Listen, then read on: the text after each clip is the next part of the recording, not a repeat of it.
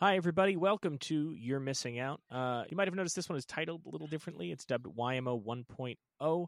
That's because with this coming weekend being 4th of July weekend, we decided to take a week off. Some folks don't have time for podcasts on 4th of July weekend, so no sense in dropping a totally new episode during this. However, some folks definitely have time for a podcast during a long weekend, so we didn't want to leave you high and dry. So what we are doing this week, we've done this before in our first season. Tom and I used to host a different podcast that had this name back in 2017, 2018, something like that? Oh, it had, because this episode, Alec references John Wick 2, so it must have been 2017 when this was recorded. Yeah, I think how long it actually lasted, I don't remember, but definitely around that time. And so we used to host an old version of the show, and what we're going to do is we're putting up an old episode of the show, which features us from several years ago, sounding different, feeling different, in very different places in our lives.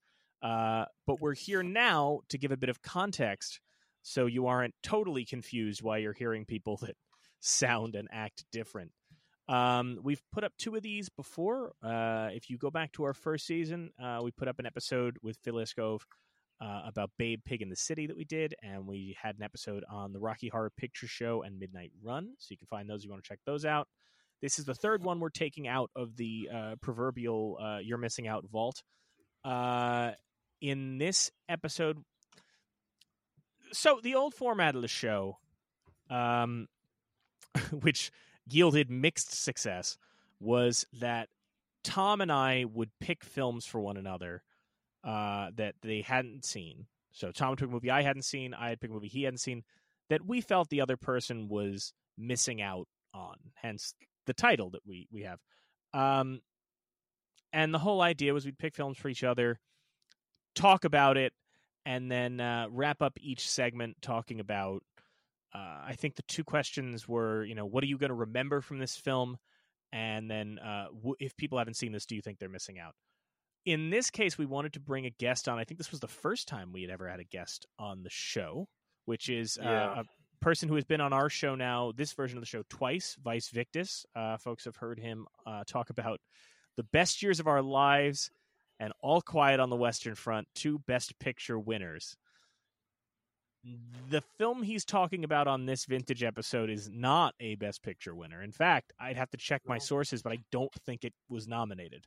I'm not sure. No. I don't think. No. And if it was released in this decade, in the last 15 years, though, it's so bad it probably would have got nominated. I'm surprised it's a movie that Todd Phillips or one of the Farrelly brothers didn't make, because it's that just horrendous. And having to listen to this godforsaken episode about this godforsaken movie was truly like going back to save the prisoners of war in Rambo 2. Like, I'd erased this goddamn thing from my memory, and I had to relive it listening to this so we could record this intro, which also, by the way, it just hit me. We should have released the Elvis episode for 4th of July weekend, because there's a new Elvis movie coming out. That's true. But that one, I haven't revisited in a while, but is not fun to listen to at all. But it's a good example of where we were and what's changed. So that's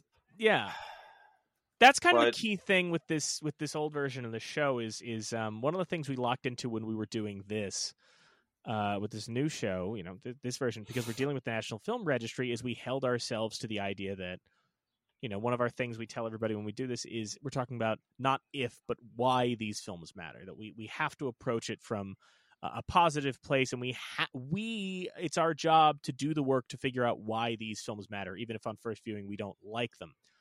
That was not a restriction on us in the earlier version of the show, which is why there are some very bad episodes that are just like us coming in and somebody just going, I don't know, I didn't like it. It's bad. We're done.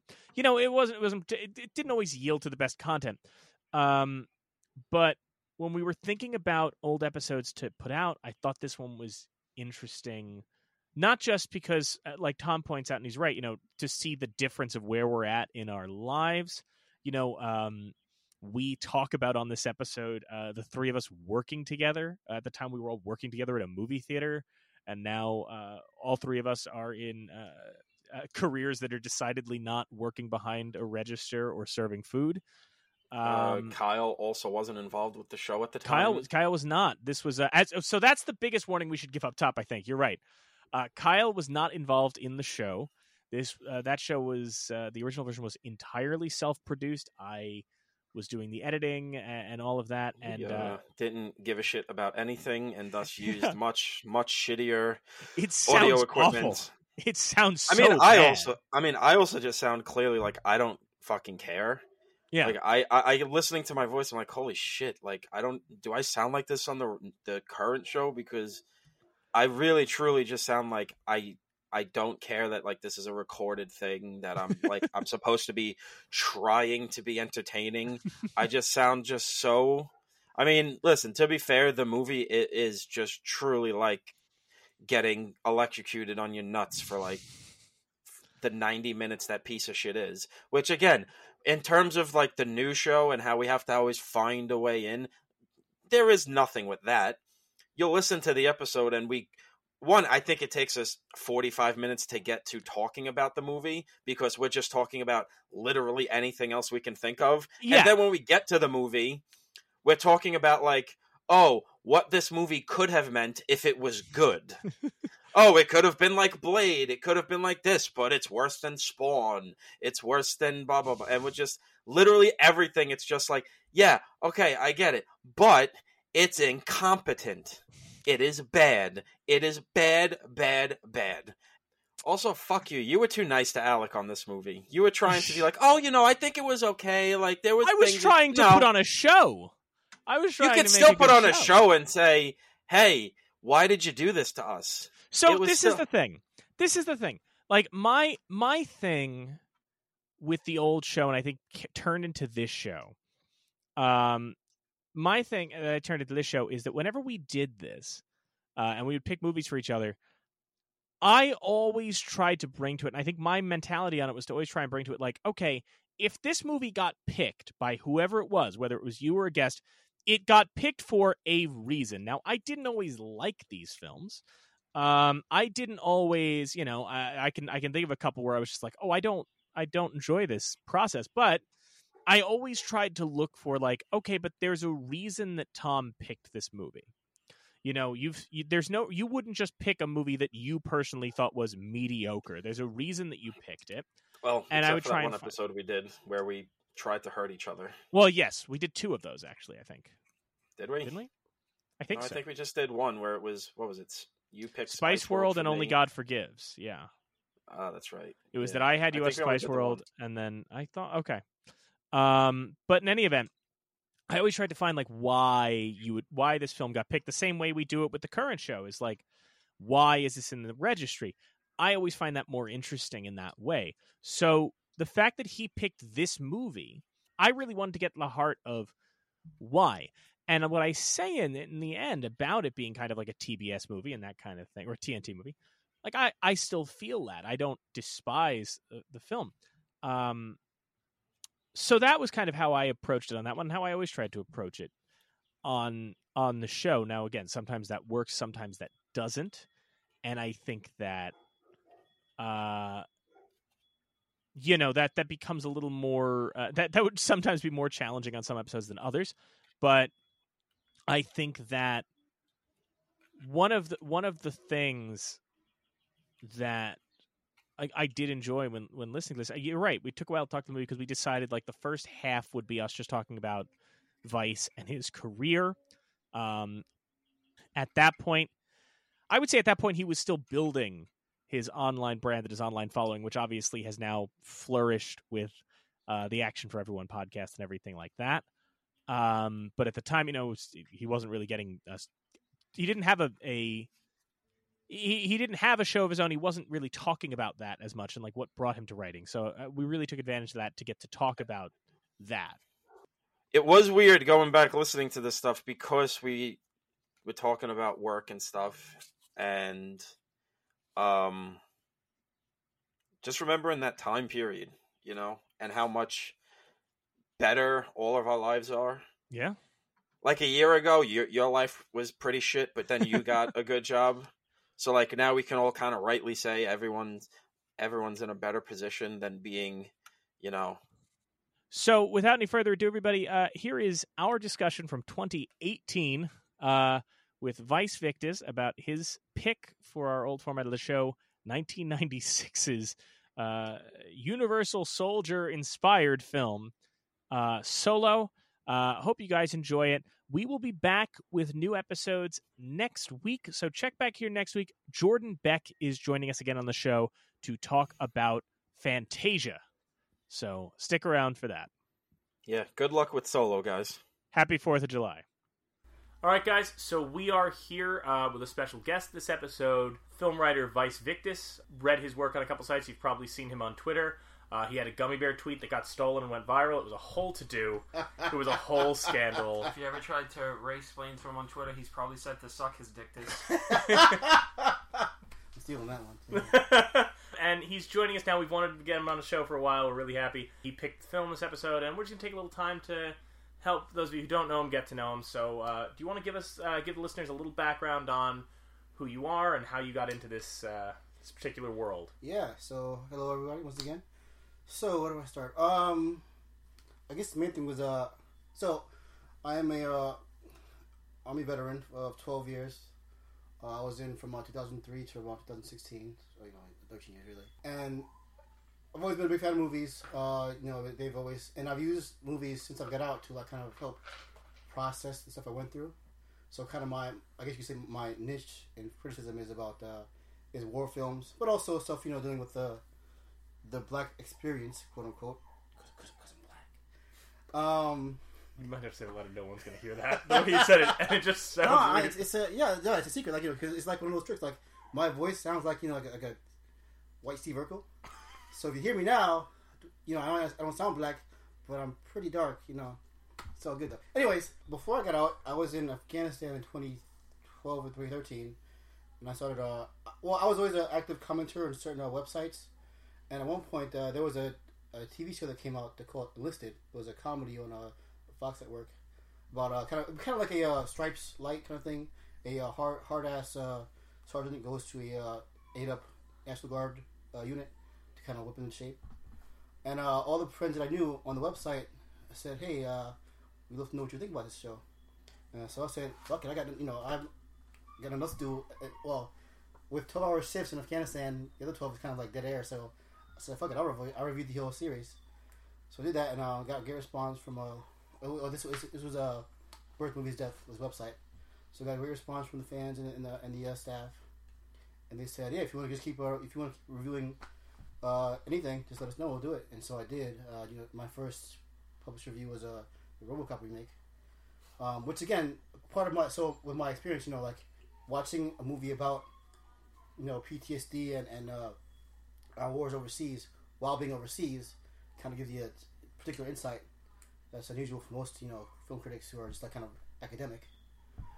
So I did that I continued with that. But then when I got out, I just kind of continued sharpening my skills, kind of going to a bunch of film festivals here and there. And yes, I'm still doing that now. I'm also a student now as well with my GI Bill. So it's kind of been a balance between writing when I can, seeing films when I can, and keeping up my studies. But so far so good. I think it's been overall pretty good transition to the back into the world. And yeah, like I said, I'm watching movies and talking about them helps me do that. Now I met you weirdly. It's kind of hard to say it that way because technically I met you through Tom, but Tom and I also both met you at the same time. So I don't know if Tom, you want to get into that story, just how we all know each other. Well, it was basically just around the time Sony was continuing this rumor that they were going to make a Dark Tower movie. Still never released, which is very weird. I've got photographic proof that they were trying to make it. Yeah. This has been his bit for years. But yeah, I went down to. They were filming in Manhattan, and I was actually kind of recruited by one of the writers of BMD, one of the kind of now higher up, Scott Wampler, and basically recruited me to go down there and take some spy photos because he too was a big Dark Tower guy, and he too didn't believe this goddamn fallacy that there was a Dark Tower movie being made. Yeah, so I went down there to do that, and my friend Vice here reached out and was like, "Oh, I'm going to be in Manhattan the day you're doing this. We should meet up and or I think it was maybe we should meet up at some point." It wasn't the same day. It was actually a day I went to see John Carpenter perform his concert for the first time. That's why I was trying to remember why we were together that day. And so after the show, we went to a bar that was not too far from the concert, and we met up with Vice for the first time, which is funny because you would have thought, that would probably be the only time we met, blah blah blah, because we live in Long Island and he's the guy on Twitter, and how many times are we gonna end up actually meeting the guy? Cut to I think at this point 4 months later, we're working at the same place, the Alamo Draft House in downtown Brooklyn, and this guy apparently has been waiting 2 years to drop a goddamn bomb on me and ruin my fucking life by making me watch Solo. The long game, my friend. That's the long con. We're gonna get into that in a bit, but yeah, so that's how we all essentially ran into each other and kind of formed this little social circle we got. Yeah. That as through Kismet, or as the failed Dark Tower adaptation would have been, Ka is a wheel, and we all became this unfortunately doughy quartet. And just that even saying it out loud now, it does sound somewhat weird to say, "Oh, I met this guy on the internet." But for me, I've met quite a few friends, including my current associates in my new website, online first, and then we've had these rendezvous in real life, and then we've always hit it off. So this is just a weird thing. A part of me getting back into the world is force myself to meet people in the ways I normally wouldn't have, and as it turns out, it was one of the best things that ever happened to me. I have a whole new set of friends. Because for a while, you have an alias, you have an authorial name. It's you kind of maintained your anonymity in the writing world. So the only responses you were getting were through comment section, things like that. How did that? How was that experience? Kind of coming at that as sort of. Well, I'll say first off, the reason I had the alias was being in the Army at the time. I was under the Uniform Code of Military Justice, UCMJ. It's the military's own penal code, as it were. So, and one of those, we don't have freedom of speech the same way we have constitutionally. So I was limited to what I could legally say if I were to write online or on social media or just in general. It's a pretty strict or stringent code. So I used the pen name just kind of to keep that at bay and speak freely without worrying about retribution. And also because it became he became me, or it's a weird thing to say because for the longest time, over a decade, I didn't use, when I referred to myself in my own mind, I wouldn't be my first name. I'd be Sergeant, my last name. Yeah. So my whole remaking my identity in the first place, and then kind of I needed an outlet to do it again, or to deal with that, I guess. So I have my government name, then I have my rank, and then my official name, and so the Vice was just kind of a way to decompress and let out my creativity and just my freedom to speak how I wanted to. And so with that though, I kind of got a pretty immediate positive response from other commenters and like I said, other editors and writers and other staff. I can't really explain how that happened. I guess it's, I just I don't know. It kind of spoke for itself. But also, like I said, like I mentioned earlier, my particular frame of reference kind of gives me a power or ability that most academic critics wouldn't have. And I don't mean that to just disparage them. You guys go to film school and have degrees in this shit, and of course they're masters of writing and analysis. But I was an intelligence analyst also, so I had that skill as well. I don't need a degree to prove my acumen. So I just kind of let it fly, and it stuck. And I keep the name now just because for branding, but also just because again, like it's become who I am as well. Now that's an interesting point. I think that's something I wanted to bring up is that I've said this to you before because I am honestly I'm a fan of your writing anyway. Even if I didn't know you and I'd read it, but having a conversation with you is different than reading your writing. You write in a very different way, and I wonder if that's do you think that's a matter of like, well, this is what. Do you ever think about it in a way of like, oh, this is what VyceVictus would say, as opposed to like, this is what I would say in a conversation with somebody? Or do you feel that there's some kind of filter at which that goes through, or any kind of, because you mentioned it as a brand, as a kind of an idea, do you feel like that kind of has an effect on how you perceive things when it comes to certain assignments or certain works? Or I relate this to a recent conversation had on Film Twitter about the black voice. So like movies like Sorry to Bother You or Black Klansman, it's about the central devices. A black person kind of modulating their tone of voice, their phrasing, to kind of get ahead or achieve a goal. This is code switching, what we commonly refer to it as. So you're hearing me now talk. Even from when I was growing up, I didn't sound the stereotypical way a black person sounds. So I kind of always had that in my mind that like I don't sound like anybody else. And also, as you can also probably tell, I talk very fast and kind of strangely. So it's my mind moves faster than my mouth can speak out. So over the years, as a writer, writing is probably why I'm almost a writer, not because I was kind of by necessity. I needed a way to formulate and modulate my words properly to convey what I was trying to feel or trying to say. So it's kind of always been inside of me. Just that's how it expresses itself.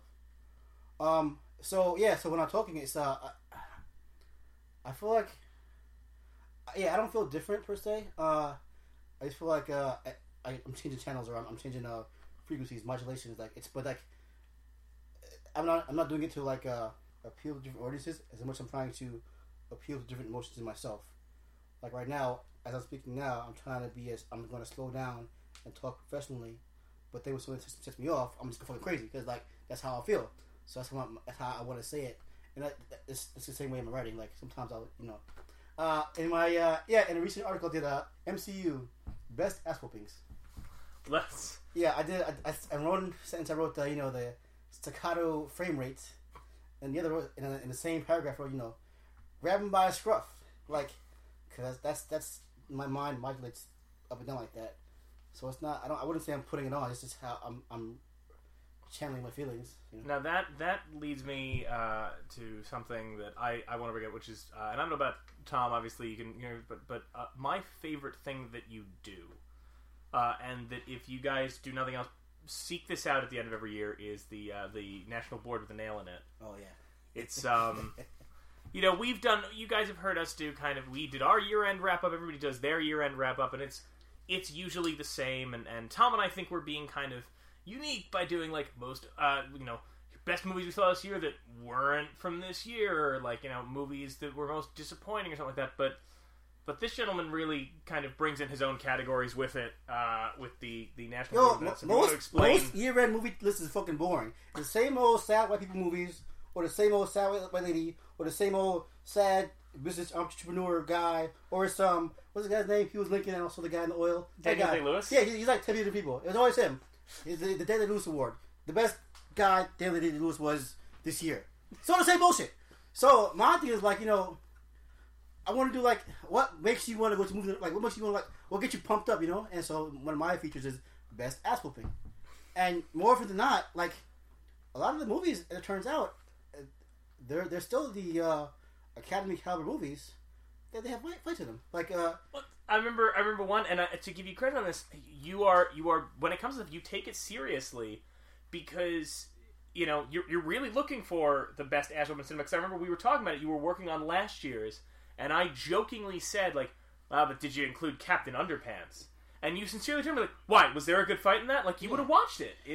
Just to get it as, you take it seriously. And the whole thing, like this year, the Academy, they're going to do, best picture and most popular. when people were like, why don't you just put fucking best stunt person or best stunt coordinator? Like, that's what I'm talking about. Like, there's so much fantastic choreography, like art in these combat scenes or these action sequences. Fury Road, like, it was one example of that was kind of a contender of it, but that was some masterful stuff. Harking back to the old days, and now even so. Yeah, like I feel like in the same wavelength of people saying we should appreciate best choreography, best stunt work. That's part of the best fight because it's also you need that to get the emotion out of you. Like John Wick wouldn't be in John Wick 2 in this case. It wouldn't be as compelling if this time around he has an actual villain who is his equal, and so how do you show that? You have them fuck each other up, and it's amazing. It's like you can't do that just by words alone. You have to show it, and they did it well. That's what I mean. Like, and even then, I mean, in that category, I remember we were having a conversation in that category for best. Just to stay on best ass whooping for a bit. One of my favorites.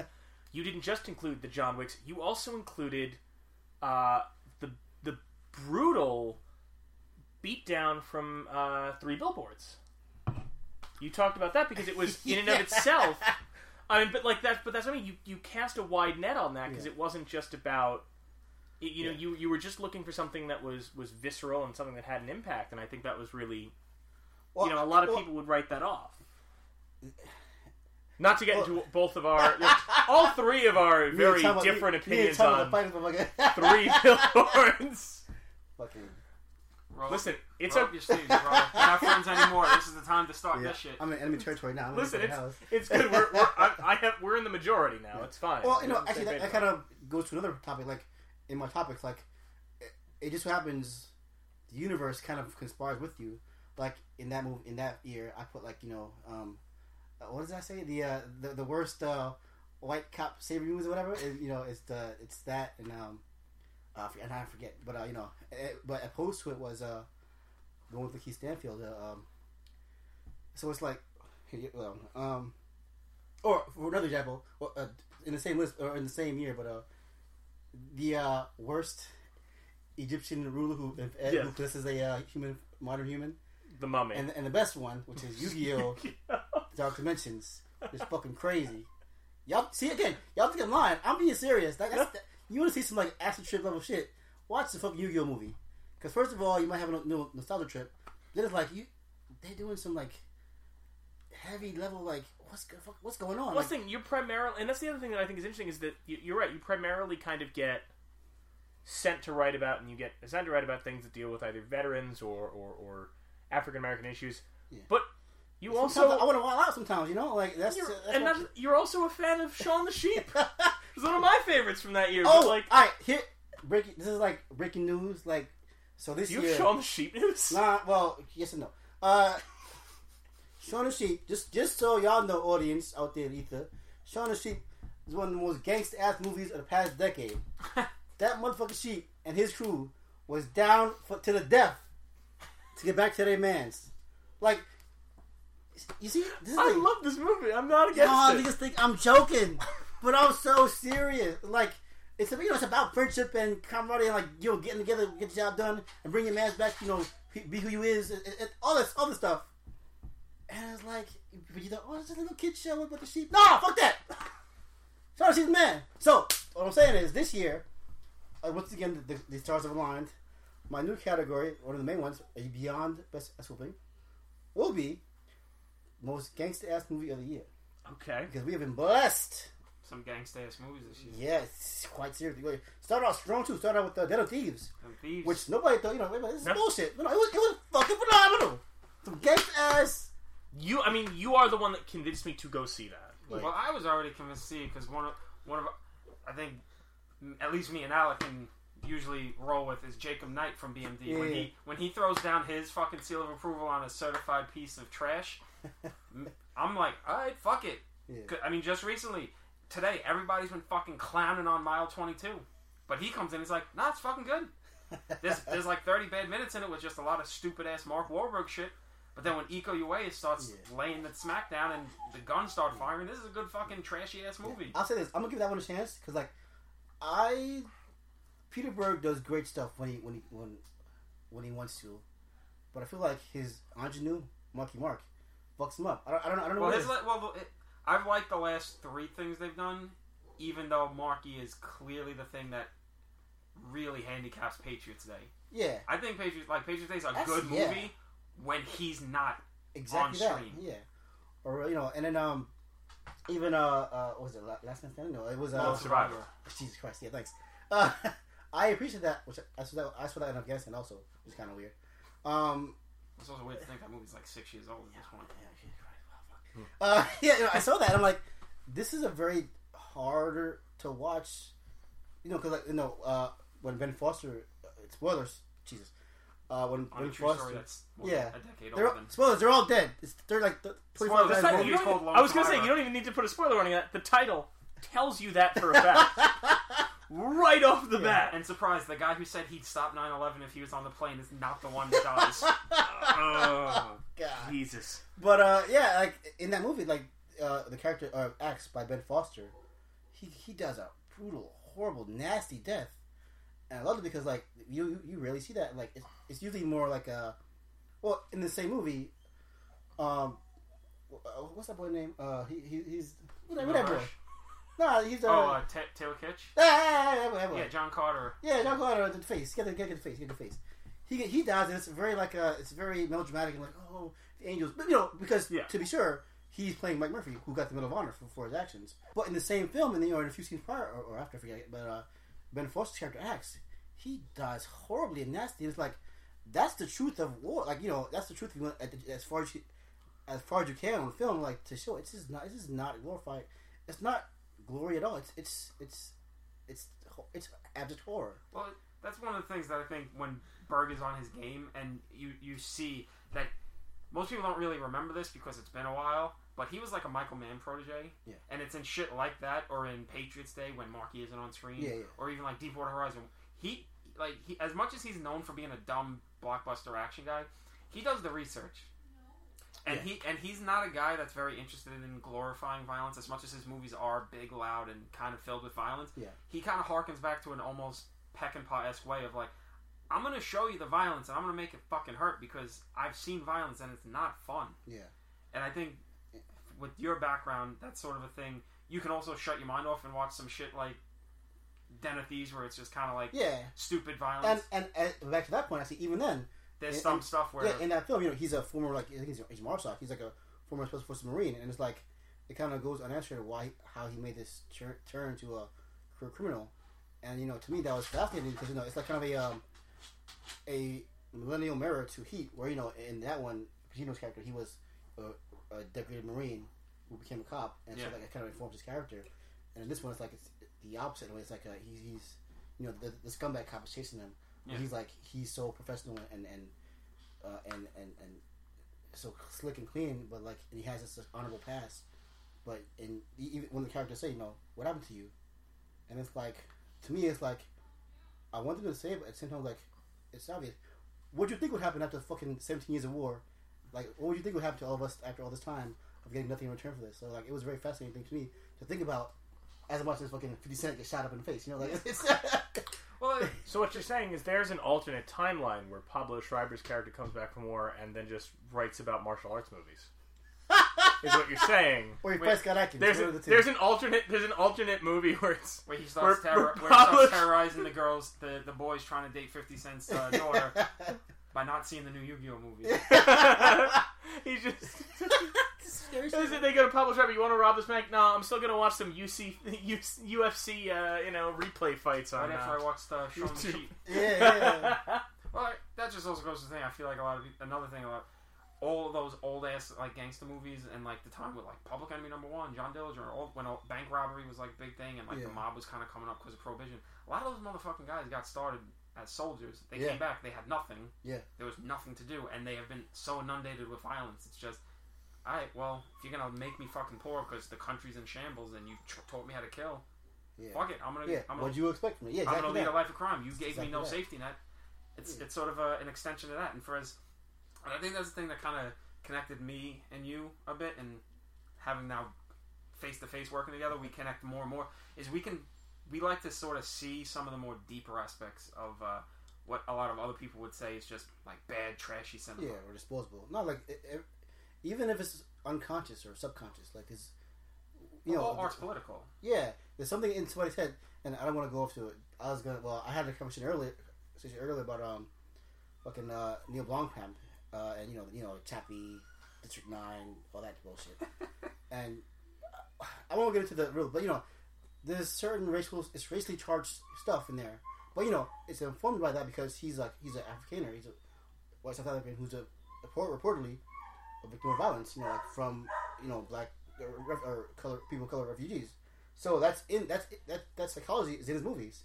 Now, whether or not it's clear or it's balanced or whatever, you know, that's a different argument. But like, it's there. Like, you can't deny it. It's just there. You know, whether it be the apartheid weird analogy or the build the wall, or stuff is there. And so yeah, it's like all these movies are being made in these current times. Like, it's part of our whole the zeitgeist, as it were. But it's there. Like, you can't deny it, or to deny it, it's to deny really engaging with the movie. You know. And so, it's also to deny that a lot of kind of like game-changing classic movies that we all consider classics now was scoffed at their time. Yeah. I mean, Night of the Living Dead. Just because I'm looking at the fucking Blu-ray on my shelf right now.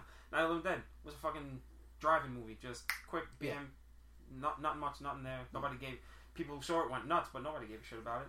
Only became a thing because somebody lost the copyright fucking law, and they played it non-stop on fucking cable without having to pay money, kind of forcing it into your head. Like, oh, I'm watching so often. Okay, I'm seeing what they're doing here. I'm seeing what they're doing. This isn't just a cheap fucking thing. Or even John Carpenter's whole view. John Carpenter was lived in the ghetto and basically quit because Hollywood and most of society said, no, his movies aren't that good, or outside of Halloween, he kind of just makes stupid movies. Now they're prescient, you know? And Night of the Living Dead especially can help tie into our next segment, which we're going to move into, which is you were talking about lead actors of color in genre cinema. Night of the Living Dead is obviously an example of that. Yeah. And just real quick, though, before we move on to our next segment, we're going to have a little fun. You've already talked about Neil Blomkamp. You've already talked about things like that. Let's just burn a few more bridges for you. Let's just do a couple of rapid fire. Have you seen Film Twitter? Nobody wants to... Not even does nobody want to see him make a RoboCop movie. Nobody wants to see him make another movie in general. Nevertheless, let's get you in a fight with Let's get your Colin Trevorrow fight going. Let's start with this. What is a film from your childhood that, as a grown person, like now that you've become a film critic, now you're somebody who understands film, you recognize isn't actually good, but you still love because of your personal affection for it? Return to Swamp Thing. Okay, that's one of apparently 2 movies ever made. We brought this up on the show, but that is my favorite Onion article of all time. Is the film scholars discovered there are literally thousands of films that aren't Swamp Thing or Return of Swamp Thing. Yo, fucking Dick Durock, man. First of all, my name is Dick Durock. Shit. Name your kid that. You're bound for success. Look at this big green dick. Heather Locklear. He's got that big dick energy. Yeah, they show you to you. They show you the vegetable dick. Heather Locklear got that shit. Yo, it's amazing. He fights the big brain dude, Dr. Yakub, whoever that was with the big brain. Oh yeah, that's who it was. Code of language, man. That's what that was. Was the alligator in there or leech? I forget. Alligator leech. Yeah, and then you beat everybody up. The swamp. Those weird dudes with the meat fucking. It was like the guys from V. Stop being in V. You know, the series V with the lizards. And they came to the swamp. You're like, let's steal the swamp. And then Green Dick is like, nah. You mean my green dick gonna stop y'all? And he does. Slap that shit. Whack! That's the movie. Wait a minute, I want to clarify. I asked you a childhood favorite film, and it's a movie that you're referring to now as Green Dick. That's what I remember. That's... Then he pulled the shit out. She ate it. And then it became an hallucination. He's a big white guy. Which I know, he was a handsome white guy. He's good. He was all right. Dick Durock. Gave it that Durock, right? You know, it would have been good in that movie if she, like, all the crazy shit's happening. She's like, oh my god, I think I'm going to be sick. And he said, you know what's good for his stomach? Unzips his pants. Some roughage. Got that kale for his kale, baby. Got that kale for you, baby. Yeah, Swamp Thing. First Swamp Thing. He impregnated her, and then she moved to Brooklyn, and now... Yeah, she came to treat him. Yeah, done gentrified Brooklyn. Yeah, you know what? That's oriental, because, like, it doesn't suck. It's great. Blue's great. Fuck all y'all. Blue's fucking great. Turn Swamp Thing. Go watch it in the drive-thru in the theater. Go watch it. Go put it on the DVD. Show your moms. Green Dick. Any more big dick energy movies you want to talk about? That's what we talk about. Shit. Okay. Well, speaking of Mark Hamill, I guess it's obvious, huh? Yeah. Are you just racking your brain for movies with large dicks in it now? Is that what we're doing? How many are there? We need more of those. Scary movie too. Shame. That's right. All them dicks. Yeah. All them dicks. That's what we need. Not like No. You know what? We're gonna move on to the next segment. I want to end this segment with all them dicks. All right. Hello, everyone. This is VyceVictus, your man. So I'm joining the guys here today for my pick for them. It's Solo from 1996, starring Mario Van Peebles and William Sadler. This is a fun one for me, I think, but maybe not less so for Tom. It's about a android super soldier who goes to conscience. This one I picked it once because it was kind of a bit of a challenge to pick it from what neither of the guys have seen before, but also just a fun kind of link in the chain of African American cinema, or at least genre cinema. Alright, so as you guys might know from other times we've done this, when we have a guest on the show, they pick the film for us. So our friend Vice here was charged with picking a film for us to watch that he felt was either so incredibly good, so remarkably bad, or so crucial to the history of cinema that it simply must be seen. And as you heard, he chose 1996's Solo. Which I know you're asking yourself, what? I will admit, Tom and I knew nothing about this film going in. So I'll just give a quick overview of where I'm at, and then we'll let Tom give you a quick overview of where his head's at. What were some of the options before you landed on Solo? Because there was one you picked that I had seen. Dog Soldiers was the original one that he threw out there. Fuck, I should have lied. I remember the conversation. I can tell you this right now because the three of us are working on a project right now. I don't know how much we can say. We're working on a project now that involves a large number of films. So we were going through a catalog of films. And we were talking, and I said, you can pick any film you want for the show. I even said, like, if one of us has seen it, one of us hasn't, that's fine. So he said, Dog Soldiers. I went, okay, let me see if Tom's seen it. Tom's seen it. I came back and said, Tom's seen it. It's still fine. We can do it. And you're like, well, has he seen Solo, Mario Van Peebles? And I'd never heard of this movie, so I hadn't seen it. So I asked Tom. Tom had never seen it, so I said, good, okay, that's what we're doing. And I, from my end, heard, you said Solo, Mario Van Peebles, and I know kind of, you kind of taste of it.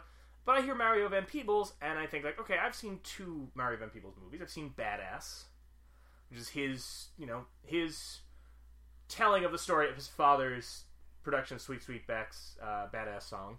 And I've seen New Jack City, which is a great, hybrid 90s crime film and blaxploitation film. It's a fascinating movie.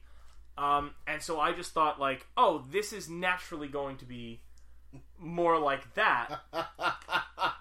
Then I watched the trailer, was like, what in the all holy hell is this? Because the first thing you see is like a robot skeleton point to Michael Jordan on the screen and go, like Mike.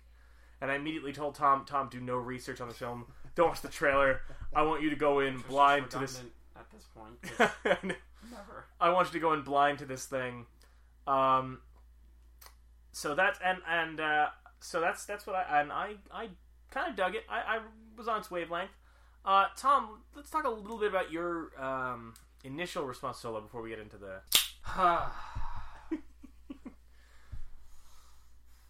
Now you guys know there's a time in every man's life where they come to realize that maybe their dreams up to this point have been bullshit. And this was one of those times where I thought to myself, maybe the movies aren't good. Maybe I've been lying to myself this whole time. That maybe I have to reassess things, like watching a movie like In the Heat of the Night and saying, maybe we shouldn't have social justice for anybody. Maybe we should just have one guy at the top. We all go. We should just be back like in Soviet Russia, and we're all just going hungry, and we all got the same old ratty ass clothes, and we're all just miserable because we don't deserve good things. And then Solo had 90 more minutes to go. And then Adrian Brody shows up. And you just gotta go, wow. this is the kind of movie where I'm really surprised with his fucking nose that he's not a Jewish stereotype. Fuck. I've seen a lot of bad movies in my day. I own a lot of bad movies. In both the ironic and unironic enjoyment camps. And wow. Really makes me wish I was on that same cocaine that fueled this fucking movie. Because you know what the director's name, like Norberto Barba, he was taking a break from smuggling some kind of shit. Jesus. So, this is maybe the cheapest fucking movie I've ever seen. Yes, it is. This is like Death Wish 5, where it's very clear that Charles Bronson's on the edge of death, so they can only kind of film him doing things. And they only are allowed one take because his fucking Alzheimer's medicine runs out super quick. So it's very flat and uninteresting, and somehow cons like a really good B-movie actor, character actor to show up. Death Wish 5, it was Michael Parks. This one, fucking William Sadler. my close personal friend William Sadler. We love William Sadler. Close personal friend Billy Sads. I have no. This is true. Actually, at a press function, I met William Sadler. And what I did was, like, we talked about it, and I said, I walked up and just briefly, I was like, listen, I can ask you 1,001 questions about fucking Wonderfalls, because Wonderfalls was the show he was on. And he just looked at me, and I thought he was going to walk. He just goes, all right, what do you want to know about Wonderfalls? I was like, oh, shit, okay. And when we talked, I will say the coolest moment, not to get too off track, but we'll try and derail Tom's rantings for a couple minutes, was I said to him, I said, all right, I have to ask you one question, because Winter Soldier had just come out, like, a month or two before. I said, I'd be remiss if I didn't ask you one question, because he's the president in Iron Man 3. I said, as the president, what do you think about S.H.I.E.L.D. infiltrating Hydra? And he looked at me, and he goes, well, I think it's very serious, and I'm going to put together a committee to look into it. And as he said that, somebody went over to grab him to, like, meet somebody, and he goes, hey, Bill, I need you for a second. And he goes, all right, it's good talking to you. And then, like, immediately gets dragged away, looks back at me and goes, how presidential was that? Walk away, and I was like, I love this man forever. But I have much less strong feelings than Tom. I actually kind of had fun with this one. I didn't hate, I mean, you know, in my rating on Letterboxd, I gave it 2.5 stars, which for me is like my definition of, okay, I know this isn't objectively a good movie. I'm not going to sit down and say that it's so radically different from, like, another movie I like, which is Soldier with Kurt Russell, anything like that. But I had fun with it. It was there. Would you say that Solo is a soldier in a universal way?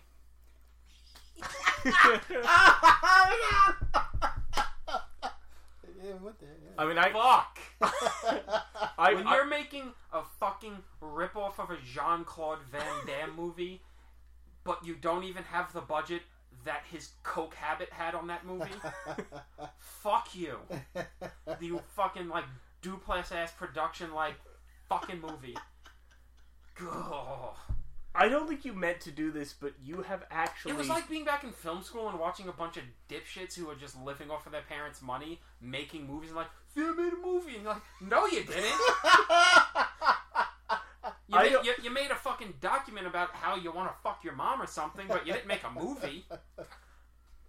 Why is his... I know what movie you're talking about, too. Yeah, okay, I got a question. Why is Mario Van Peebles' portrayal of a robot generously can be described as mentally challenged? I like that our guest has not had a word in edgewise yet in this. Listen, this motherfucker spoke enough in that 40-minute segment before. He's gonna sit here and he's gonna fucking take it. God. You got him next. Yeah. I just want to point no one will ever come on this show again. This is the opposite of big dick energy. Damn! Ah, shit! This is like tiki torch dick energy. No, but you have done something impressive here, even though you didn't mean to, which is that... You made a movie that made me wish I was watching Elvis act. Yeah, no, really, like, prior to this, the angriest time I've ever gotten was when I made him watch Jailhouse Rock. Oh, shit. For an ill-planned Elvis special. And that was, like... Another Kurt Russell connection. That was the low bar before, but I feel like you've made Tom angrier, and I think that's You're impressive. lucky that I've seen Yes, Giorgio this year, too, so it's not the worst movie I've seen this year. Let's get Mara back Van to... Peebles was still dealing with the trauma of being in fucking Sweet Sweet Badass. Yeah. Because Melvin was just a fucking maniac. Have you ever seen Sweet Sweetback? No. Okay. You've seen Sweet Sweetback, I right? don't know. Really? I've only seen Okay. Badass, actually. Okay. That Sweet Sweetback is a weird movie. Like, you understand the boundaries that it broke, but at the same time you do wonder if ultimately it was worth it. Yeah. For the amount of child abuse and just... I mean, the fact that maybe it was like, oh yeah, I got like plenty of STDs from the raw dog and I did in that movie. It's like, I don't know And if this the was fact worth that it. in his movie Badass, he makes his own son Yeah. play himself doing that scene. Yeah. Nothing about this is okay. Nothing about this is okay. But, yeah, so that was, but my experience with Marvin Peoples, again, New Jack City, great movie. Like, legitimately, Well, great movie. I thought at first when he said Mara Van Peebles solo, I thought it was going to be a movie that Mara Van Peebles directed. And I was like, yeah, this okay. is it. Like, because he directed and co-starred in New Jack City. That's what I was expecting. Again, New Jack City, I think, is legitimately a really good movie. I don't know. Some people have argued it's like a cult classic. Some people have argued it's a B movie. Our dear friends the Bodega Boys have called it a quote-unquote hood classic. I legitimately just think it's a good movie. Well, you know what's funny little backstory thing, just because you mentioned his name in the earlier segment. New Jack City only exists because of Clint Eastwood. Because he cast him in Heartbreak Ridge, and he really took a shine to him. Yeah. And nobody was going to make New Jack City, and Clint Eastwood just kind of told Warner, was like, no, make this kid's movie. He's good. He's got a really good thing. Just do it. And New Jack City, of course, carried on the back of Wesley Snipes, which is another person we've been talking about a lot, because you've been wanting to talk about Blade, and I think Blade is probably part of what inspired this choice. Okay, so I guess I better start now. So no, we give you permission to speak now. Tom, Jesus. that is all. Please bring some positivity back into my life. That is all fair, and I console you in your pain, in your wounds. I saw Solo maybe like 12 times as a kid. I remember it premiering on Saturday night HBO, and I recorded it on VCR on the ancient devices. Me and my older brother watched that tape. Yeah, like I said, 12 times or so during our childhood. So when we talk about, like, trash cinema, as it were, B movies and stuff, one of the things it's all weird white dudes. Like, okay, so there's a larger conversation about Black Panther came out this year, and now we have Crazy Rich Asians. About how much does a movie has to represent the entire race, as it were, and or things being they're too big to fail. And we mentioned earlier, how Night of the Living Dead. Yeah. Its power comes from having the black actor, which wasn't even intended. Yeah. But that's where and so even with that kind of that progenitor, still for the most part, slashers and horror or B movies in general, it's just weird white dudes doing crazy shit. Whereas we don't really see that. Well, black people kind of boxed into like blaxploitation, Blackula, and all that kind of stuff. So as a kid watching this stuff, I've seen, like you mentioned before, Universal Soldier the year before, '95, I think it was. I'm seeing all this crazy, crazy but mid-budgeted sci-fi nonsense. I'm like, this is fun. I'm having fun with this. So for me, seeing a black lead character do that, it was like, kind of like anything's possible. Like, we're not limited to just like New Jack City or whatever. Like he can do this stuff, and then so yeah, that's kind of why it stuck with me all these years, because it's not. It gave us. It's giving you the ability to be nonsensical, to be crap, because that's just as important as getting the opportunity to shine. I always say, Moonlight, one of the most important quote unquote movies of the year or of this decade or whatever. So is Friday. Like, with the Ice Cube and all that. Like, that's important too, because like that's not about being important. It's about these motherfuckers that just living together or living their life, having crazy adventures. Like, we need that too. We need that release to be silly and stupid, and have it count as much as the other silly and stupid shit that people have made throughout the years. But what's interesting, especially Friday you bring up.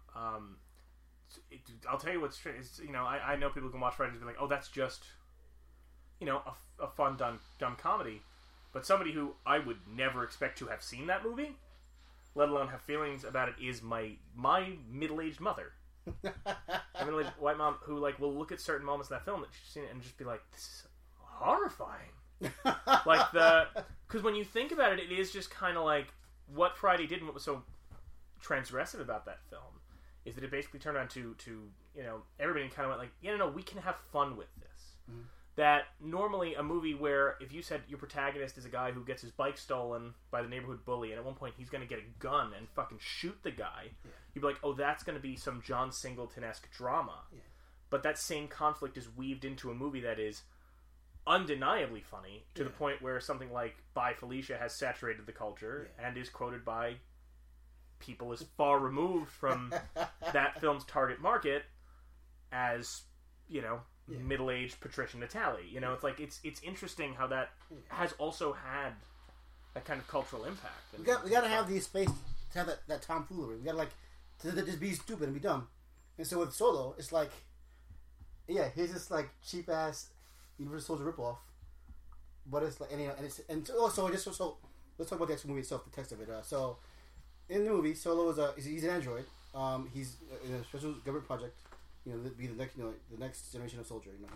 He's invisible. Well, he's impervious. Well, he's hard to kill. He's smart. He has a computer brain. Whatever. It's not abundantly clear. Yeah. Well, yeah. What because his he takes deal is. He takes a cliff to the entire body by driving a helicopter into it. Yeah. And kind of just walks away. But then he gets shot by an assault rifle at the beginning of the movie, and he's got a giant fucking hole in his gas in stomach. his fucking cybernetic fucking ribcage.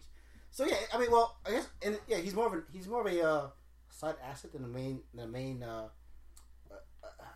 main asset. Like there's still like soldiers. So the beginning of the movie is they're like a squad of soldiers, like Black Ops guys, going to take out some warlord or whatever. In some, I forget, is it a name country or is it just like made up? Like I think it's just some made up. I don't remember that's the weird thing about the film is that I feel like you're breaking into the plot, but I kind of like after a half hour, I almost stopped trying to follow it because it was almost like, this is a weird comparison, but I just watched it today, and this is going to sound like a really weird one because it's about as white a movie as you can get comparatively. Kind of like The Truman Show. Insofar as you're really just like, once it introduces to you the idea of, here's a character who does not comprehend the world around him, and we're going to watch him find his own individuality. If you take too long to think about the logic of it, it's not going to hold up. Like Truman Show is one of those movies, just watching it, like you're really you can be drawn in. That's it. You're drawn in by Truman because when you try and break down, like, okay, but how exactly? Like, okay, this is not hard sci-fi at all. It's very it's with this one too. It's like you're just there for the attention. You're there to follow him. My big problem with the movie is that the sci-fi doesn't make sense. I mean, we've seen Universal Soldier, exactly, and especially me and you, the last two direct-to-video movies. I mean, awesome. You've seen Universal Soldier. Yeah, I know, fucking prissy pants. You haven't seen Universal Soldier. We've seen Soldier with Kurt Russell. And even going back a little further behind, RoboCop is kind of the same thing. My big problem with the movies is that it's essentially just the entire movie is just the third act of all of those movies because he's immediately going against his code. Yeah, it's not established that like he was like there's almost no intro of him until the middle, like the second act, where like he has flashbacks of how he was created. Hence the scene with the like Mike. Like it's very strange how you do it. They kind of throw you in there with it. There's no. Yeah, I even had that note too. I mean, I liked that element, but basically this movie starts at Act 2 of another movie. Not even Act 2. It's essentially Act 3 because he's essentially immediately being chased by his superiors because he's going against his code. Yeah, this is the trope of the robot getting sentience / conscience, not consciousness, but actual conscience of like right or wrong. That's the whole point. That's the whole like drive of the movie. Is that so he sees the innocents in the field of fire and he refuses to kill them. So his handlers, the government, they want to get rid of him, and so he escapes and bands with the local villagers. So then it becomes like Seven Samurai. Like he basically teaches them how to fight. Yeah, how to fight from the warlord and also the military. And like I said, if you think about it for any time, because I was looking over some notes that I made, and there's some stuff that just like they talk about like we made him to be the ultimate fighter, to understand how combat in the battlefield. And then, like, at one point, a little kid, like, bluffs during, like, a soccer game. And he's like, he seemed injured, but he's not. And I'm like, yeah, no, he's pretending. Like, why? And I'm like, I feel like your elite killing machine should understand deception. Now, as a veteran, you can speak to this more than I would. I do not believe that all enemy combatants are 100% forthright. I don't believe. I feel like you should have some sort. But again, it's almost like it's.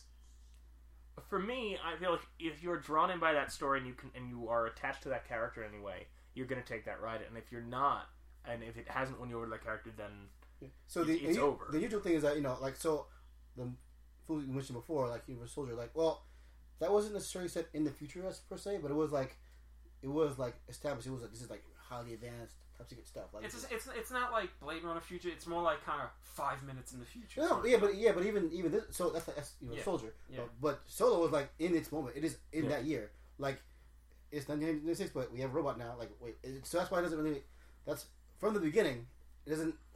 The tone is off because why do we have this advanced android soldier in this year? Like it doesn't. Well, that's what, and I also like when I started it. I was going through a weird stage because as you know, we've talked about everything. I have a great respect for your taste in film, and I was like genuinely sitting there watching this, going. Used to. And so I started out watching this, and I'm like, okay, let's figure out because you didn't tell me why you picked it. I didn't know why you picked it, and that's kind of what's fun about it. I was like, okay, let's figure out what it is. And at first, I'm watching like, oh, maybe this is really the way that like he's torn apart, and like maybe we should throw him out and let's fix him. Like, oh, maybe this whole film is a metaphor for the disposability of our men in uniform. And then I started going through like, oh no, maybe this is actually a metaphor for the way that the contemporary black man is treated in 90s America. And then by the 30-minute mark, I was like, no, I think. See, your biggest. I think mistake this is here, just nuts. Your biggest mistake here was thinking that anyone making that movie could say metaphor. William Sadler probably could, but I think he was so just give me my money. Yeah. That he kind of was in like a brain fart space of like, oh, that thing where something means another thing. But here's the thing. That's the other interesting thing about this too is watching it is that Marion Van Peebles is a good director. Like whether it's Badass, New Jack City, and I there's a party that wants to go. God, I wish he directed this movie. There's a party that wants to. Yeah, no, I agree. Yeah. But there's a party that wants to go. Why the fuck would he do this? But then also, he got offered a part that you're not going to say no to. I mean, at the end of the day, like if you're a young actor and you're young, and they turn and go, yeah, you're going to be a fucking he's not robot. A young actor. What? He's like 10 years into his career at this point. But I'm saying, no, okay. Well, what I mean is, if you're a young enough man that they will offer you action roles. This is before the old man action. But this so is I'm saying, like, he's at the point now where basically somebody turns around and goes, yeah, you're going to be a cool-ass killer robot and you're going to blow shit up. Basically probably thinking, I've only got 10 more years where these roles are going to be offered to me. And also as an actor of color, it's not going to come along even as often then.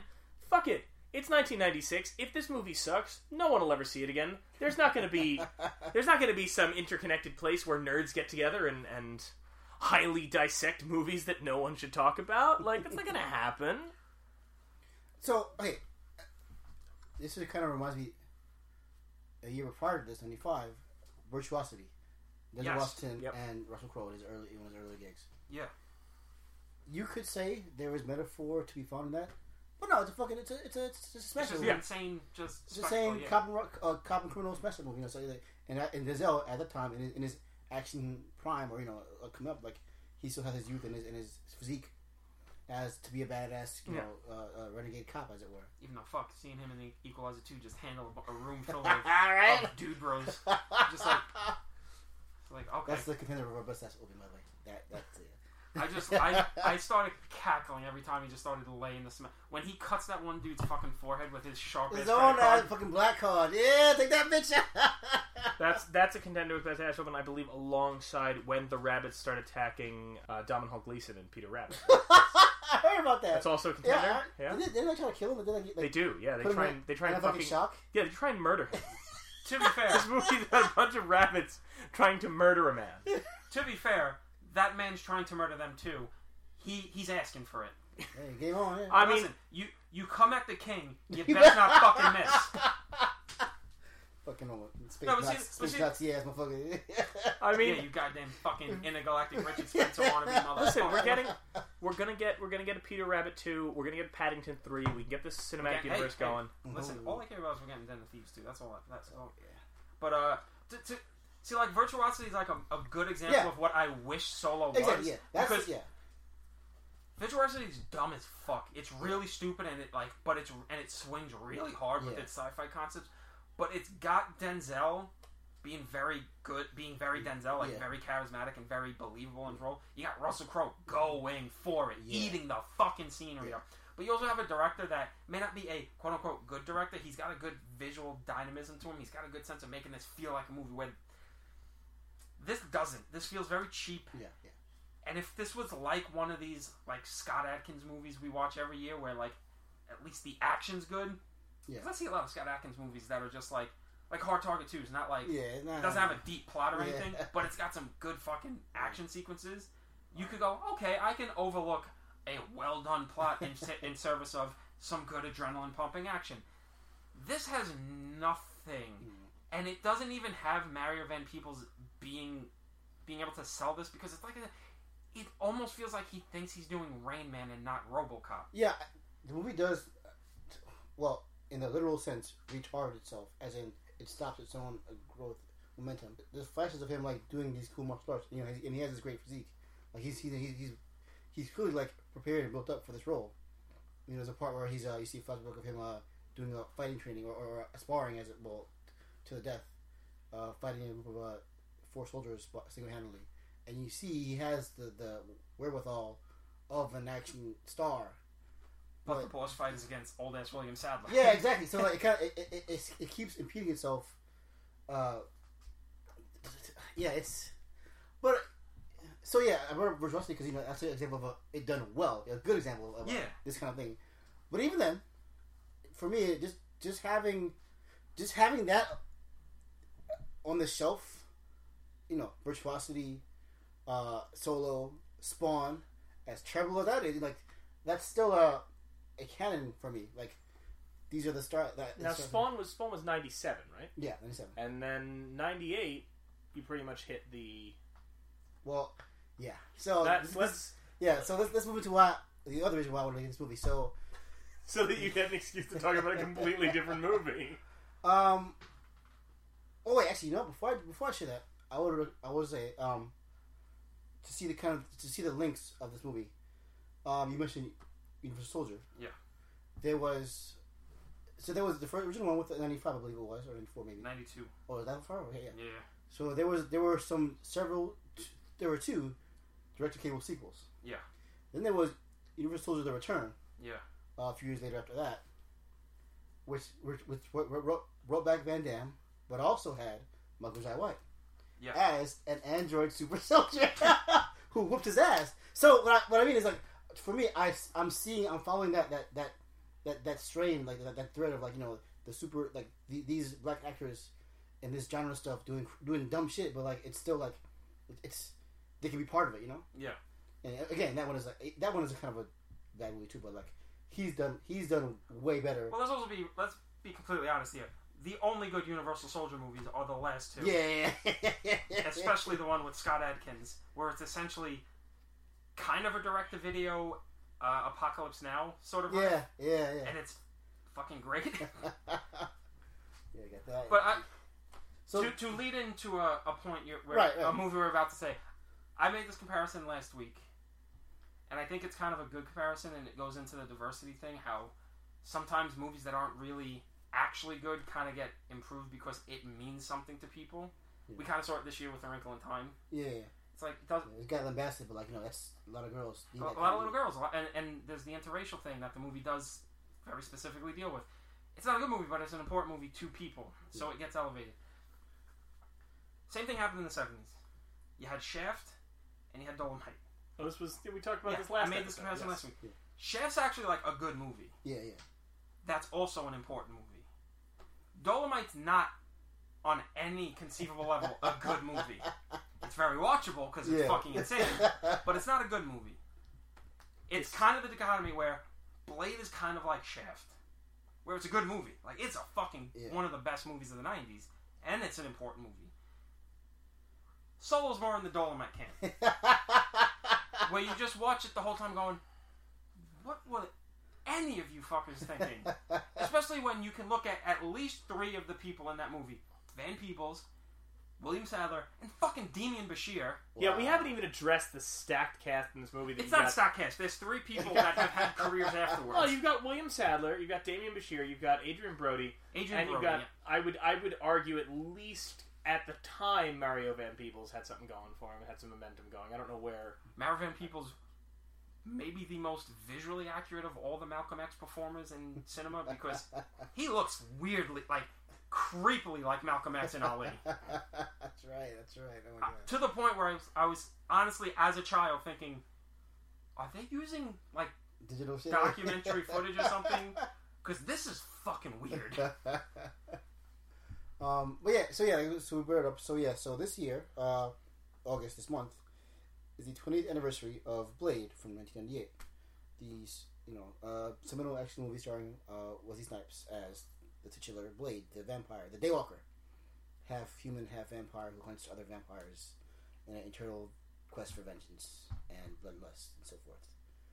And so that way, so movies like Solo and Spawn all kind of lead up to this kind of big breakthrough where the genre and the drama coalesce into a whole that actually works. Yeah, because other people have mentioned, like a quick shout out to the website Black Door Problems. They mentioned how Blade is very much a blaxploitation movie. Like, it has strange of it, all the black hero against the man. In this case, the vampire overlords. Yeah. But also just how it also kind of, to me, how it's important how it predates and also kind of primes audiences for the oncoming superhero craze. I mean, I won't argue that if it wasn't for Blade, the superhero, I don't think Fox would have had the balls to make X-Men. Yeah. Because Blade was coming off the heels of Batman and Robin, which kind of showed everyone. Yeah. Let's not do these anymore. Yeah, and even the year before that, 97 Spawn was it made money, but it was a critical flop. It was panned all around. But yeah, so with Blade, it's a very singular, cohesive, well-made movie, but also like it prime audiences for one, the mix of this high, CGI mixed with drama. And it wasn't over budget. It wasn't a big budget, but it used the money well enough, for its time, to show these crazy graphics, but also have down and dirty, real martial arts choreography with one of the greatest martial arts actors in history.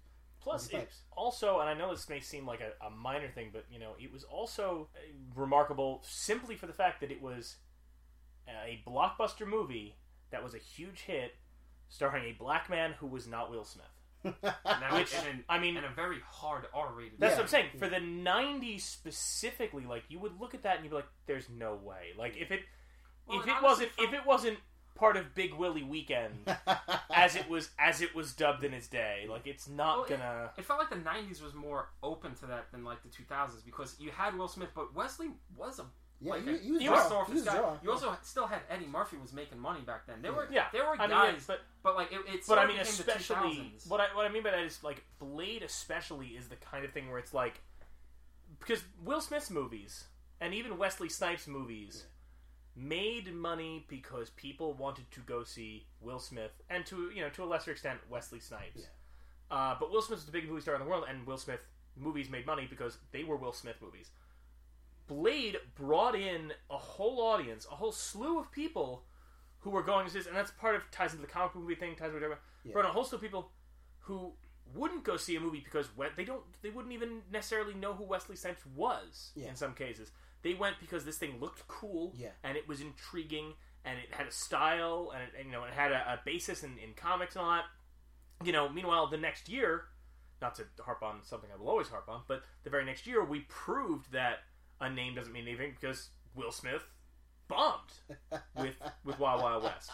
God but damn it! No, How'd but you it's, get it? but it's How'd true. you weave that? Because think about it. Avoid it. No, because Why'd you warn me, man? Why'd you fucking warn me about this shit? You work with this motherfucker down at the desk. If he's not fucking, you should know better. This motherfucker. Anytime he gets a whiff of talking about black in cinema, he's gonna bring up Wild Wild West. but it is but I'm saying Okay. seriously. What are you doing? Think about it. Listen, I didn't warn you because I had to watch this motherfucking movie. So this is what you get. No. More Wild Wild West on your But day no, off. I'm saying that sincerely, like, it changed because it wasn't like Blade came out and Wesley Snipes was the name of it, but people went because it was Blade. Yeah, like they didn't like. It wasn't a matter of like because Wesley Snipes. It wasn't like the next year Wesley Snipes rolled out some other movie. And people went, I gotta go see Wesley. It was the fact that, and like I said, I do make the Wild West comparison because it's the same kind of thing. Like you look at the next year in '99 with The Matrix. It wasn't like people turned up for Keanu Reeves or Lawrence Fishburne. It was this. That's Neo. Yeah, that's Morpheus. Yeah, and that's Blade. It changed. The year before, how it primed. It's the hard R, dimly lit black leather aesthetic. Yeah, that's in Blade. That's before Matrix, before even Underworld. Which kind of before Dark City. Yeah. It's all kind of primed audiences. For that. It's that coalesce the character and the actor coalesce because people will see Will Smith, but if the coalition doesn't work like Wild Wild West did, they don't want to see it. People like Wesley Snipes, but that fucking merging, he got essentially his man with no name because he made movies up to that point where he didn't really have like, oh my god, Wesley Snipes he has this, he's got this guy. No, he is Blade to the point that. Does anybody remember there was a Blade TV show with Sticky Fingers as Blade? Blade Sticky Fingers. Especially because Wesley Snipes has laid such a heavy shadow over the character that the comics completely rewrote what the character was to be more like what Wesley Snipes his character is. To the point that Sticky Fingers was just trying to be like do a Wesley Snipes with that whispery kind of like badass voice. To the point that Wesley Snipes is motherfucking close to 60 at this point, and people are still like. Just make another Blade movie with Wesley Snipes. Real quick, the circle is complete. The director of Solo made one of the episodes of Blade, the TV series. Yes, that's another reason why nobody remembers Blade, the TV show. But no, I see your point. And that's again, I don't mean to harp on just that dumb movie, but it is just kind of it's interesting that you talk about Blade because that is again one of those things where that was when I think things started to change. Yeah. People were more invested and not, in characters rather than actors. And particularly with that, like it became this kind of realization on the part of studios of what if we have good characters, if we have characters that people can latch onto, ultimately it doesn't really matter if we have the biggest star in the world or we just have a capable action star. This is how Hugh Jackman, nobody, to most audiences, embodied Wolverine. Yeah. And people were like, who is this tall guy? He's got a short squat. He sold the character. And whereas, you look at something like Solo, like the film we're talking about now, that tried to market itself weirdly. You look at those like, this is Mario Van Peebles. Yeah. If you like him, you'll show up and see him in this. Which was kind of like, and again, that was they were trying to. It feels like, honestly, with Solo, they were trying to have a Will Smith movie in a way. You look at the posters for it later, they were trying to have a Will Smith movie where you'll show up and see Enemy of the State, based on the fact that Will Smith's name's on the poster. Yeah. Men in Black is a movie that should have bombed in every way, should have bombed, but people showed up because Will Smith's name was on the poster. Blade. And another one, Blade, if you had put Will Smith in that, probably wouldn't have been the same movie. Probably would have been because the studio would have gotten too involved in it, but Blade was allowed to be its own thing. Yeah. And it was allowed to go like, no, we think people will like this character and the story we're telling. Yeah. And it really doesn't matter, whether it's at the biggest box office name. So it's, I see where you see that kind of evolution there, and I definitely you throw in the clarity of vision and the immaculate execution of Blade.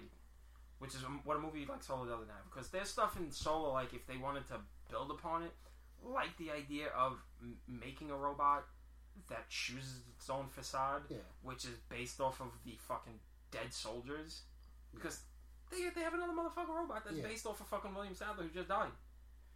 And so you want to tackle something, because it almost seems like there's a very clear choice on the movie's part to have all of the the military men, the upper echelon guys, as white guys. Yeah. So there's some social commentary Well, I you mean, could have done there with these white guys using science to essentially make new slaves. Yeah.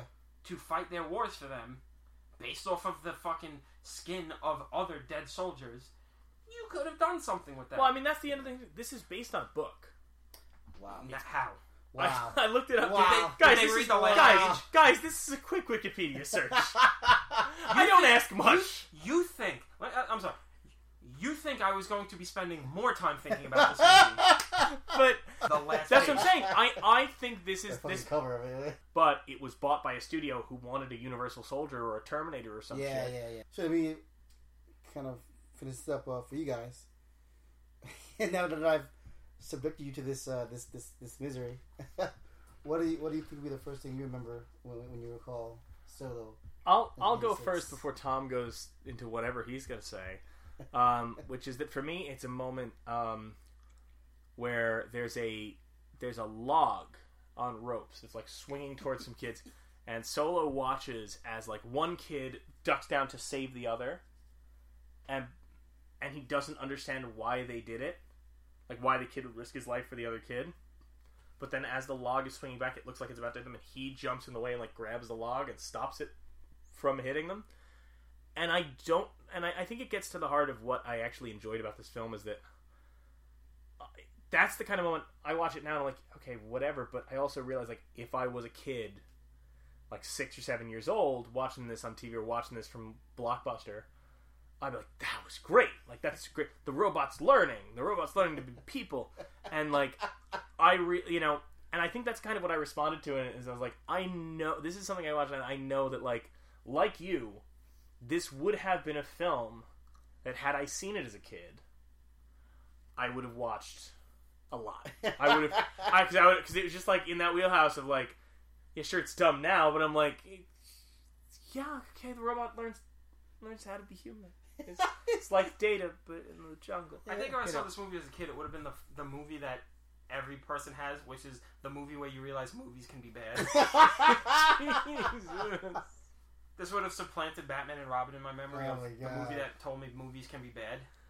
I'm not going to remember anything. Generally, the only thing I'm going to remember about this movie is when I shut my laptop after it was finished. Not even the backflips through the Nope. forest of fire?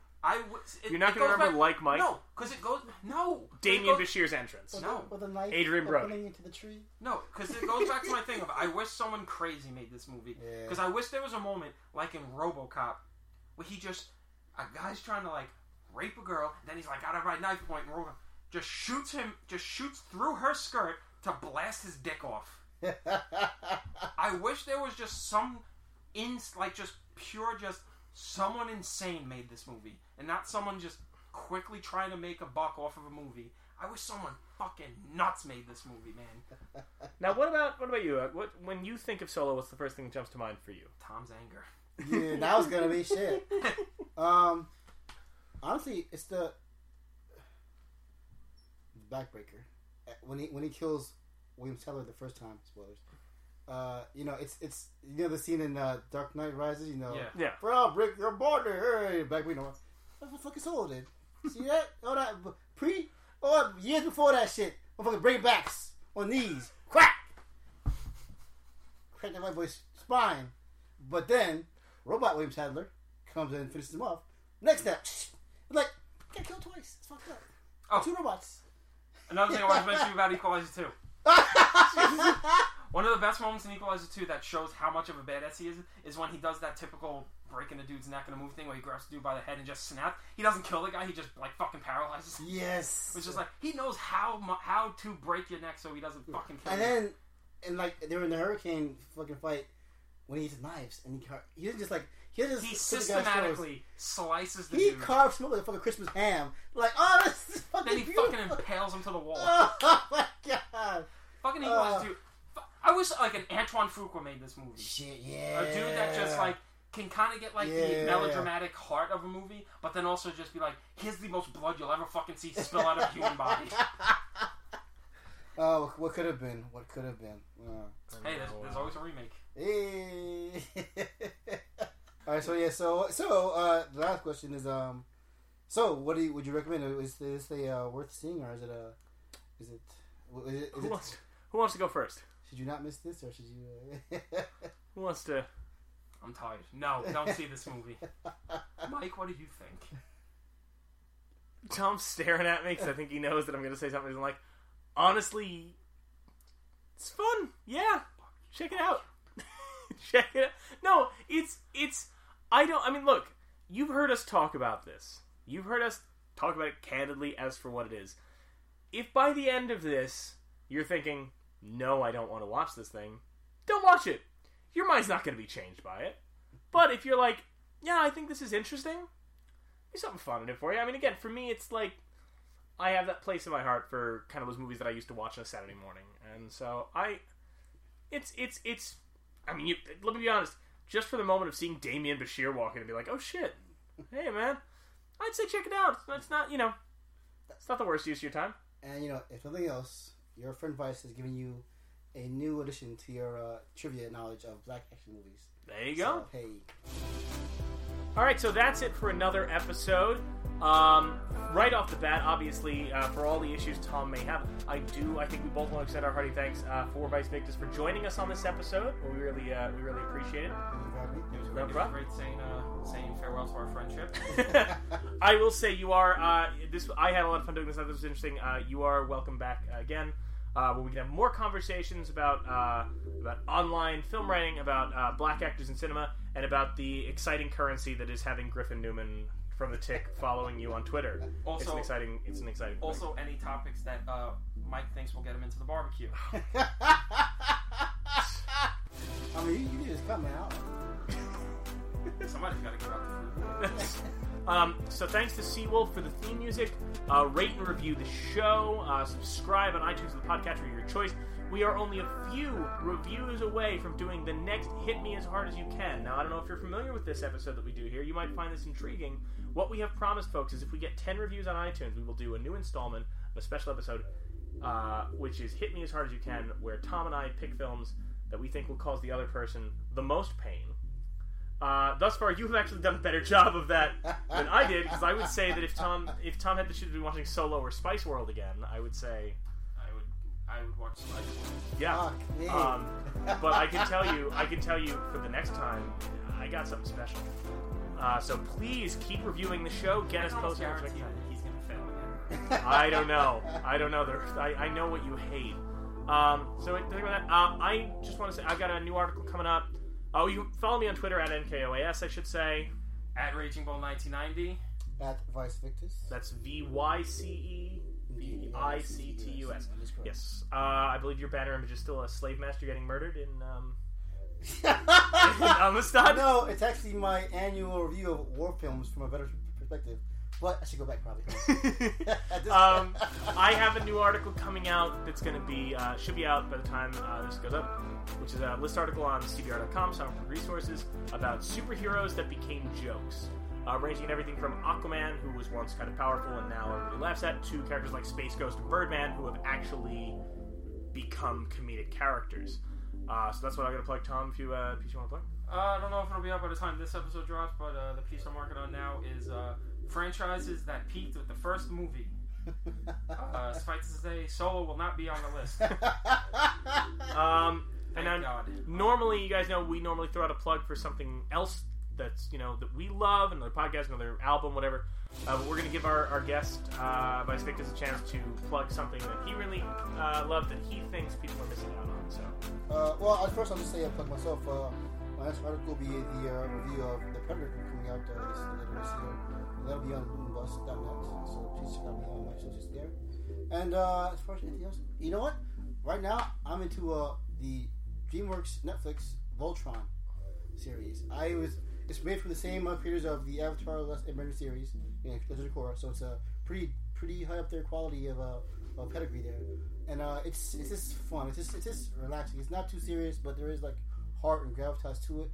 But it's just it's giant robots fighting monsters in space, and it's well made. It's well thought out, and it's way better than that crappy, mangled, poorly dubbed, poorly remembered nostalgia wank fest original 80s cartoon that think of. Forget that. I wish I had this cartoon when I was a kid, this new Voltron, it's great. Just give it a try. All right, and just to give you guys an idea, what we're doing next episode, we're back to our usual format. I'm picking a film for Tom. Tom's picking a film for me. I am going to have Tom watch a classic comedy. Tom has never seen a movie by the Marx Brothers, so we are going to be talking about Duck Soup. And I'm going to keep the trend up this week. It's going to be another lighthearted romp. I'm going to pick 1971's Straw Dogs by Sam Peckinpah. If you ever wanted to laugh at what Dustin Hoffman thinks is a happy marriage. All right, so we will see you guys next time for this fun mix.